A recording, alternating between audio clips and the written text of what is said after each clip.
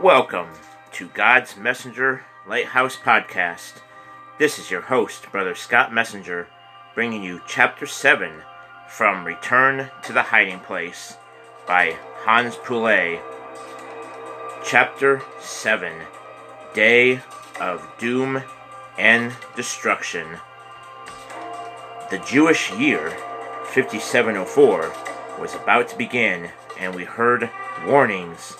You'll see, the Huns will raid the hospitals and take away the Jews on their New Year's Day. They will make it a day of sorrow for the people.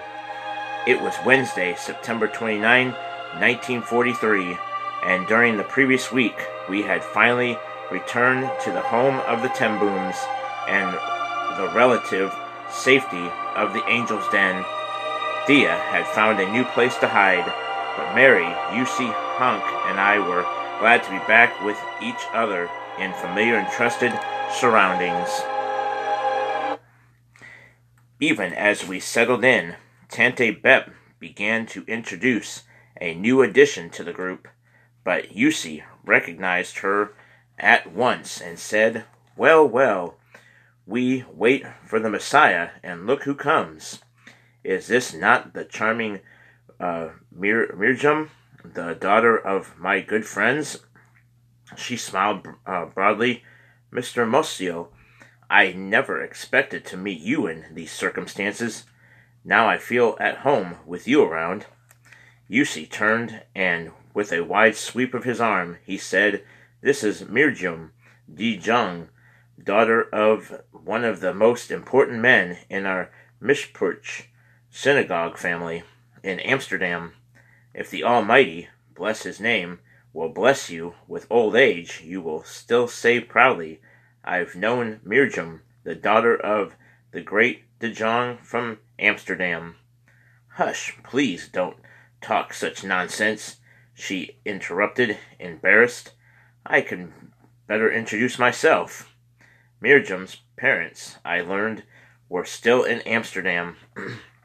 Because of his position, her father had until now been exempt from deportation, but following cautious advice, she disappeared while it was still possible.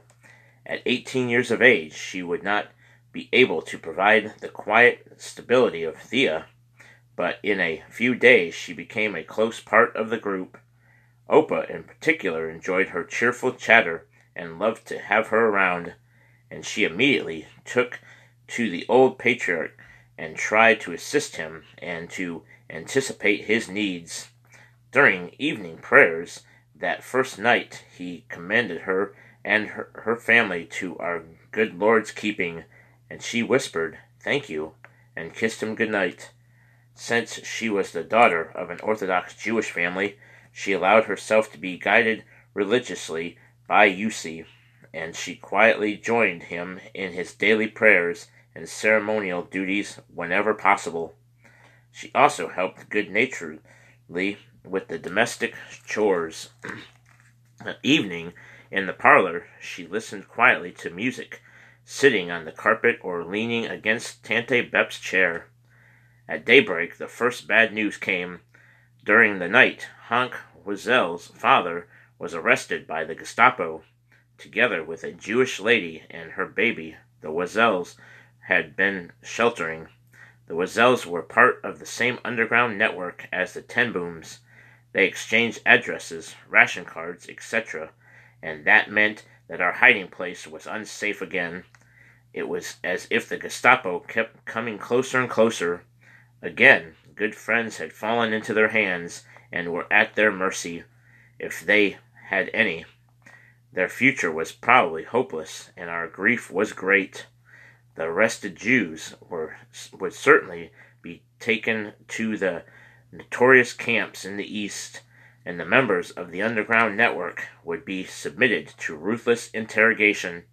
In turn, that interrogation might lead to the arrest of an entire group. We decided reluctantly that we had to disappear again and leave the family and house as innocently and inconspicuously as possible. But before lunch, a second blow fell.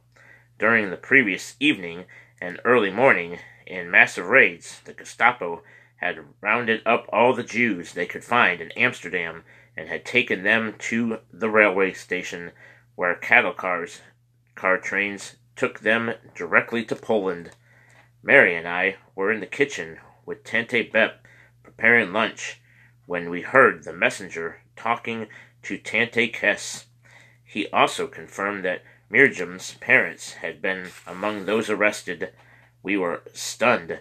This hit us personally. Tante Kess took control immediately. She cautioned us not to tell Mirjam the fate of her parents. We didn't understand why, but we promised not to tell. Then Tante Kess went upstairs and told the others about the mass arrests in Amsterdam. The shock was indescribable. Scores of relatives and friends of Jussi, Mary, and Mirjam were still in Amsterdam, their fates now unknown. Jussi walked up and down the room, muttering and chanting softly, his hands lifted up in supplication to the Almighty for help and protection. Mirjam was extremely upset. Crying, she insisted that she needed to go to Amsterdam now to find out whether her parents had escaped. It was impossible to calm her down. Mary finally took her to her room where they both cried out their anxiety over their loved ones, but Mirjam still didn't know the truth. Lunch was late and nobody spoke. Each one was alone in her own private agony. After lunch, Opa took his Bible and turned to Psalm 23. Mirjam sat next to him. He laid his old hand on her clenched fists and read the words of ultimate truth. Even though I walk through the valley of the shadow of death, I will fear no evil, for thou art with me. Mirjam began to cry again, softly. When Opa finished reading, he folded his hands over hers and prayed for us and with us, prayed as intensely and as involved as we had ever heard. Trust even in the valley of death, for he will not fail us, nor all those who put their ultimate confidence in him, he prayed. We sat there numb, heads bowed, tears in our eyes, suffering, rebelling, desperate, outraged. Into thy almighty hands, O Lord, our Lord. Jussi, Mary, and Mirjam went upstairs, and together they said the ritual prayers and dedicated their new year to the Almighty. Then Jussi brought them downstairs to the living room. We have greeted our new year together. Now we would like you to join us in our New Year's wish. Next year in Jerusalem. The usually reticent Tante Bep responded first. It was as if she had waited for something like this. She stepped forward, and we could hear her emotions breaking loose. Oh, Jussi, if that could only be true. Let's pray for that. Yes, next year in Jerusalem, Jussi. Her eyes shone, and she unexpectedly held him close and gave him a tight hug. Then she turned to Mary and said, Mary, love, next year in Jerusalem. And she hugged her, too. By this time, everyone had joined in, hugging and shaking hands, as if our hopes and gestures could make it come true. Later in the day, after preparing for yet another departure, Mirjam helped me with the dishes. When we heard that Hank's mother also had been arrested, Mirjam, in spite of her own worries, commiserated, and he does not yet know that his parents are in the hands of the Gestapo. Upset, I turned away from her. Here she was, her own parents gone, and she didn't know it yet. It had come close before, but never this close for me. I had led a sheltered life, and now I felt so helpless against such evil, such malignancy. I didn't know what to say, afraid that it would be only empty words. Suddenly my heart, not my mind, remembered. Even in the valley of death, my feeling of helplessness receded and a deep-seated trust took over. Quietly, I started to talk to Mirjam about our uncertain future and that of our families. You don't know where your parents are, and we don't know what will happen to us. You don't even know if you shall arrive safely at your new place, and I don't know whether I'll be arrested tonight. Everything is so insecure for us all. But remember what Opa read to us after lunch? We are never alone, Mirjam. Our God will be with us even in this valley of death. We do have to trust him, for we can't handle this ourselves anymore. She nodded, her head bowed. In the living room, Tante Bep overheard and came into the kitchen, smiling. She hugged Mirjam and put her arm around my shoulders. Yes, my children, that's the answer. If you trust him, God will be with you wherever you have to go, or wherever we have to go. Her faith shone through her pale features. Opa has always told us, she continued, that God gives us more strength when the burdens grow greater. He'll carry us through on eagle's wings, if necessary, right into his arms.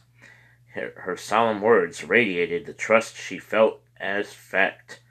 You will have to leave this home shortly, but go with him. Tante Bep turned away, overcome with emotion. We had never known her to be so open and intimate with us. It was a gift from heaven at the right time and place. That evening we vacated the Bayet again, leaving it strangely silent. Yusi again went to the Vermeers, while Mirjam went to the Nemes family in Hempstead, which we knew to be a center of resistance work. Before she left, though, Tante Kess told her the news about her parents' arrest. She listened calmly and then left the room to be alone. Tante Kess sent Mary up to Mirjam's room to comfort her, for Mary had suffered a similar loss. When Mirjam came down, ready to leave, she kissed everyone farewell until she ended up at Opa's shoulder, crying. God bless you, my child, he said, comforting her. It was the last we would see of Mirjam for the duration of the war. Mary and I left last to return to my parents' home. That day I went through the depths of agony. I saw the fear of death in the eyes of my hunted friends, and I felt completely powerless to do anything. I silently blamed the Allies. They appeared to be fighting the war as though it was exclusively a matter of victory on the battlefield. But this war was different. Didn't they understand this? The demonic Nazi regime was ruthlessly destroying everything and everyone who didn't fit their goals or swear to their ideology. This war was becoming a battle against evil itself, not only against armed forces. Defenselessness, people, mothers, children, the elderly were persecuted and murdered. Why didn't the British and the Americans bomb the Dutch railway centers at Amersfoort and Arnhem and at least stop the death transports to the east? Time and again I cried silently, Why, O God, do you allow all this to happen? Why don't you do something? But at the same time I realized that he would not come down and wipe out Nazism. Nazism could be defeated only by fighting it to death at the Allied lines of battle and through active resistance underground. That evening I realized I couldn't remain on the sidelines any longer. I had to do my part, no matter how insignificant it might be, to fight this evil. For 2 uneasy weeks, the Bayet was not considered safe enough for us to return. We heard conflicting messages about expected Gestapo raids in Haarlem, about the lack of progress of the Allied forces, and about mass arrests in Amsterdam again. Daily air raid warnings signaled continuing and intensifying Allied attacks on the German war industry. Rumors of an invasion increased. Mary's birthday celebration on September 30 was sober, overshadowed by the bad news from Amsterdam. Our small but heartfelt presents of flowers, a bar of deluxe soap, and a copy of one of her favorite Italian novels, found in a second-hand bookshop, brightened her somber day somewhat. The papers announced the execution of 19 resistance workers as a Gestapo revenge for the murder of two of their henchmen, Simfort and Postthema. 10 days later, 140 resistance workers were shot, and throughout the Netherlands, churches held prayer services for those hundreds of arrested resistance workers whose fate was still in the hands of a merciless enemy. The terror continued, however, with the Gestapo relentlessly probing each corner and possible hiding place.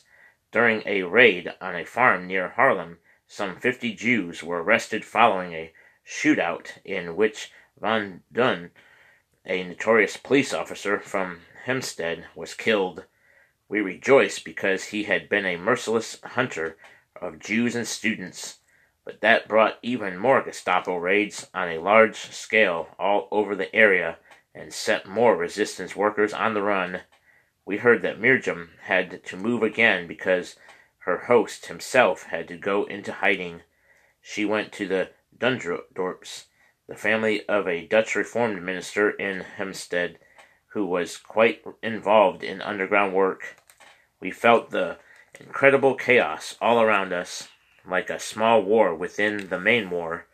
The experience of those weeks profoundly affected our small band,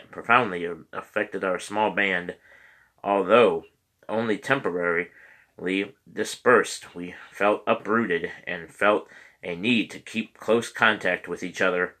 We passed messages between hiding places and exchanged bits of news. We missed each other and the inspiring company of the Ten Booms, the evenings in the parlor, and Opa's evening prayers. The Ten Booms felt the same way. Even Tante Bet came to visit us several times. We heard that when they visited Jussi at the Vermeers, they had a vehement argument with him, and they told us they didn't want him to return to the Bay. A week later, however, they had apparently made up their differences,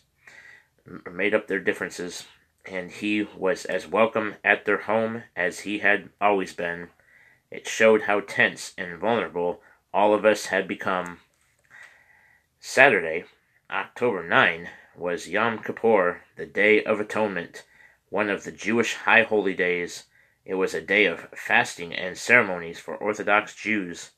It didn't surprise me that Mary wanted to celebrate it with Jussi at the Vermeer home. She had come to the Ten Boom home as a sophisticated, non-practicing Jewish lady, very much a part of the Dutch civilization. Like so many Dutch citizens, she was first and foremost Dutch, then Jewish, way down the line.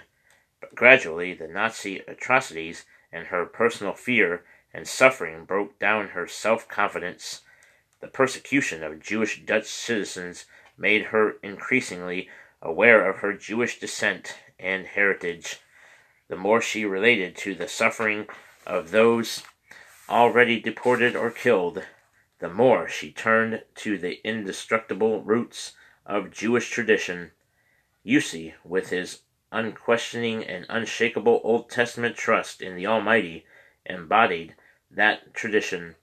By sharing with Jussi the purification and repentance before the Almighty, who had been the refuge of her people through the ages, she expressed in her way how dependent on his mercy she had become. It was a process we were all going through, each in her own way. The raging gale broke us loose from our anchors of independence and self-assurance, and we searched desperately for skyhooks to hang on to. Next time, Chapter 8, Call to Arms.